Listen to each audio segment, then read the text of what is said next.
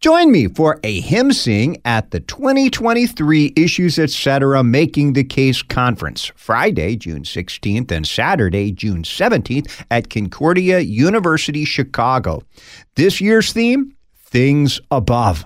Learn more and register at issuesetc.org. The Word of the Lord Endures Forever is brought to you in part by the Lutheran Heritage Foundation. LHF is a recognized service organization of the Lutheran Church Missouri Synod, dedicated to translating and publishing the books of our Lutheran faith into more than 100 languages for our Christian brothers and sisters around the world. Learn how you can take part in their work at lhfmissions.org.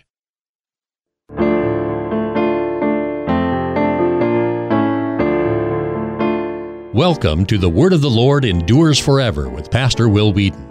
The word in Greek for witness is where we get the word martyr from. The witness they would bear would often bring them to death, but they would bear that with joy.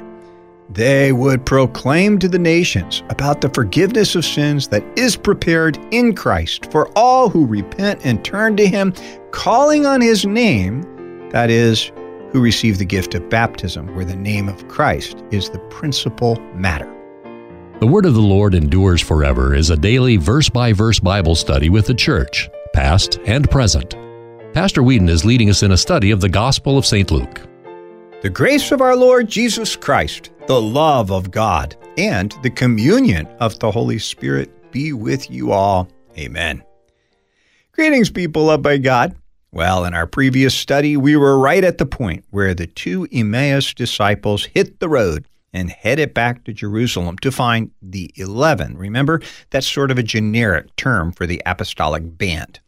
And I'm sure you recall the ambiguity of who said to whom the words, "The Lord has risen indeed and has appeared to Simon." Was it something that the 11 said to the two, or that the two said to the 11? If the two to the 11, then here we have the name of the other Emmaus disciple, and this might well be the revelation to Cephas, which Paul refers to in 1 Corinthians 15. If the other way around, then the appearance to Cephas remains a bit of a mystery. The two do relate what happened to them on the road and how Jesus made himself known to them in the breaking of the bread, and as they're talking about all this, suddenly, out of nowhere, there he is again, speaking peace.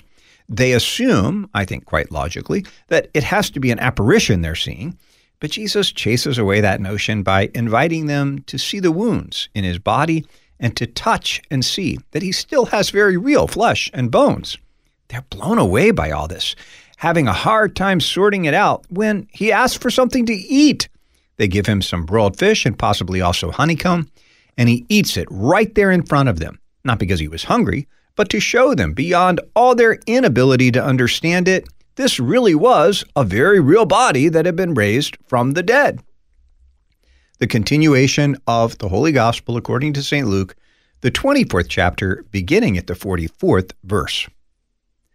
Then he said to them, "These are my words that I spoke to you while I was still with you, that everything written about me in the law of Moses and the prophets and the Psalms must be fulfilled."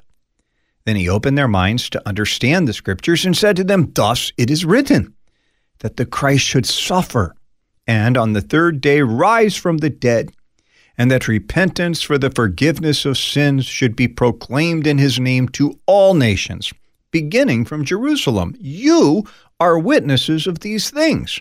And behold, I am sending the promise of my Father upon you. But stay in the city until you are clothed with power from on high." And he led them out as far as Bethany, and lifting up his hands, he blessed them. While he blessed them, he parted from them and was carried up into heaven, and they worshipped him and returned to Jerusalem with great joy, and were continually in the temple, blessing God. Luke 24, verses 44 to 53. Let us pray. O King of glory, Lord of hosts, uplifted in triumph far above all heavens, leave us not without consolation, but send us the Spirit of truth, whom you promised from the Father. for you live and reign with him in the Holy Spirit, one God, now and forever. Amen. So you ready to dig into these final words of St. Luke's Gospel? Let's do it. Verse 44. Then he said to them, "These are my words that I spoke to you while I was still with you, that everything written about me in the law of Moses and the prophets and the Psalms must be fulfilled." I got into one of those interminable internet discussions not long ago with a fellow who simply denied that the Old Testament had any ongoing relevance for Christians. Y'all know by now that I would strongly disagree with that sentiment. I simply do not know how one can read the New Testament and conclude that, particularly with these words of Jesus ringing in our ears, the risen one who had just eaten in their presence and allowed them to handle his body and prove that he was no ghost. He calls their minds back to what he had been trying to teach them, namely, that everything written about Jesus in the Old Testament scriptures, law, prophets, Psalms, corresponds to the traditional division of the Hebrew canon into Torah, Navi'im, and Ketuvim, had to be fulfilled. So Jesus himself knows that he is the subject of the Old Testament writings. They're actually all about him. You see, he's the promised seed of the woman from Genesis 3. He's the seed of Abraham to bless all the families of the earth, Genesis 12. He's the lamb promised in Genesis 22 to Isaac. He's the lion of the tribe of Judah of Genesis 49. He's the one foretold in Isaiah 7 as virgin born, in Isaiah 9 as the child born and yet also the son given, in Isaiah 53, as the suffering and dying servant of Yahweh, bearing the sin of the world, in Psalm 22, as the one forsaken and pierced in both hands and feet and mocked and spit upon, in Daniel 7 and Psalm 110, as the Son of Man, given an eternal kingdom, and so very many more passages. His point is that he had to fulfill all of that, the suffering and the glory, to bear the shame, and then to have the dominion. Verse 45, then he opened their minds to understand the scriptures. I don't know for sure, but I assume that means by doing what he did to the two earlier, taking them on a delightful romp through the Old Testament scriptures and reminding them of the passages I just alluded to and a whole bunch more, showing them how to see them all as uniting around his life and his self-oblation. Hence, verse 46. And he said to them, thus it is written, that the Christ should suffer, and on the third day rise from the dead. He hammers home again to them the order in which this unfolded. First comes suffering, then the glory of the resurrection on the third day.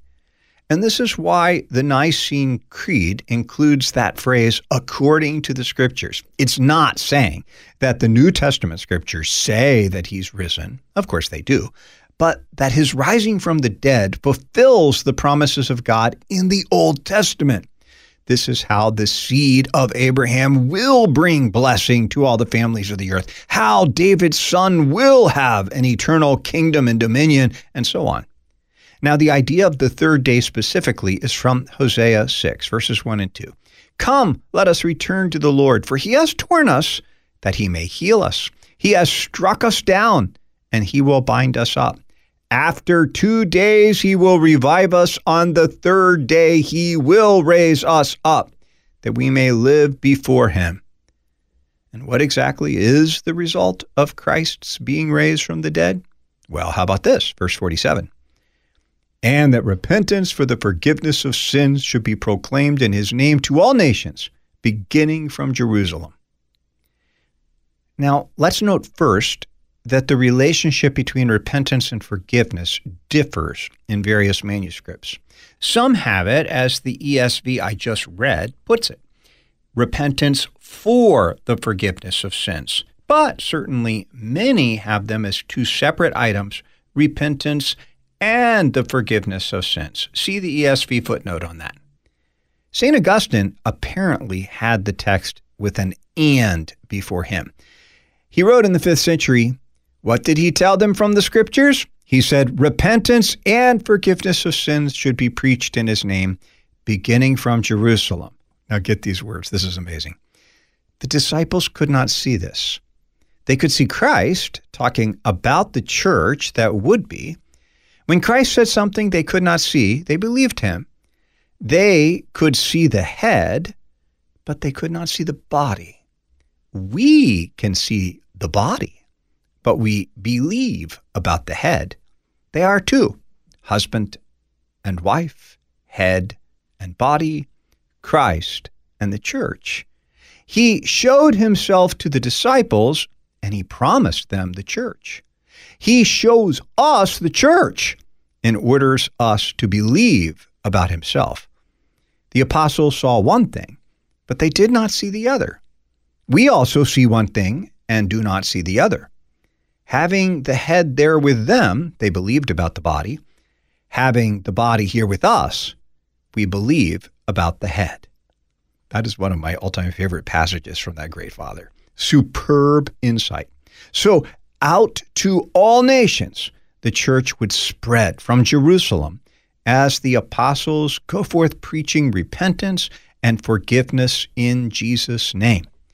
Think of how this is expressed in Acts. Peter in Cornelius' house, Acts 10, verse 43. To him, all the prophets bear witness that everyone who believes in him receives forgiveness of sins through his name. Or Paul in Acts 17, verse 30 and 31. The times of ignorance God overlooked, but now he commands all people everywhere to repent, because he has fixed a day on which he will judge the world in righteousness by a man whom he appointed, and of this he has given assurance to all by raising him from the dead. Verse 48. You are witnesses of these things. The word in Greek for witness is where we get the word martyr from. The witness they would bear would often bring them to death, but they would bear that with joy. They would proclaim to the nations about the forgiveness of sins that is prepared in Christ for all who repent and turn to him, calling on his name, that is, who receive the gift of baptism, where the name of Christ is the principal matter. Verse 49. And behold, I'm sending the promise of my Father upon you, but stay in the city until you are clothed with power from on high. Now, the promise of my Father is the Holy Spirit. The instruction to stay in the city is in some tension with the instruction of the angel to meet the Lord in Galilee. See Matthew 28, verse 7, and John 21, for example. I think the way to resolve that is to recognize that Luke has here conflated appearances. This was Cyril of Alexandria's conclusion, remember, placing the events we're studying today on the 40th day, as we'll read next time from Acts 1. You know how we often do that when we're recounting something. So then these words of Jesus were spoken to the disciples likely not on Easter evening, but probably after they had returned to Jerusalem from Galilee and done so in anticipation of the Pentecost feast. At least that's the way I solved the puzzle. Verse 50. And he led them out as far as Bethany, and lifting up his hands, he blessed them. Bethany, recall, is on the Mount of Olives. He lifts up those nail-scarred hands and blesses his own. And as he does so, verse 51, while he blessed them, he parted from them and was carried up into heaven. They see him rise up. He ascends beyond their vision. We'll learn next time that a cloud actually received or covered him. Their response to this is verse 52. And they worshiped him and returned to Jerusalem with great joy, verse 53, and were continually in the temple blessing God. So St. Luke wraps up exactly where he began, in the temple at Jerusalem, where the angel had appeared to Zechariah, and with the great joy which the angels had announced on the night of Jesus' birth. And if I breeze through these last verses, it's because Luke really does sort of pick up in the second volume with a recap of them. So we'll cover that next time as we move into Acts, and he explains that he'd only covered in the book we just studied what Jesus had begun to do and to teach. Lots more doing and teaching awaits us as we move on. To borrow St. Augustine's insight, from the visible head to the invisible head, from the invisible body to the visible body. Till next time, people loved by God, The Lord bless you and keep you. The Lord make his face shine upon you and be gracious to you. The Lord lift up his countenance upon you and give you peace. Amen. Thanks for listening to The Word of the Lord Endures Forever with Pastor Will Weedon. The Word of the Lord Endures Forever is a listener-supported program. You can donate by check, make your check payable to The Word Endures, and send it to Box 616, Collinsville, Illinois, 62234. You can also make a secure online contribution at thewordendures.org. The Word of the Lord Endures Forever is a production of LPR, Lutheran Public Radio.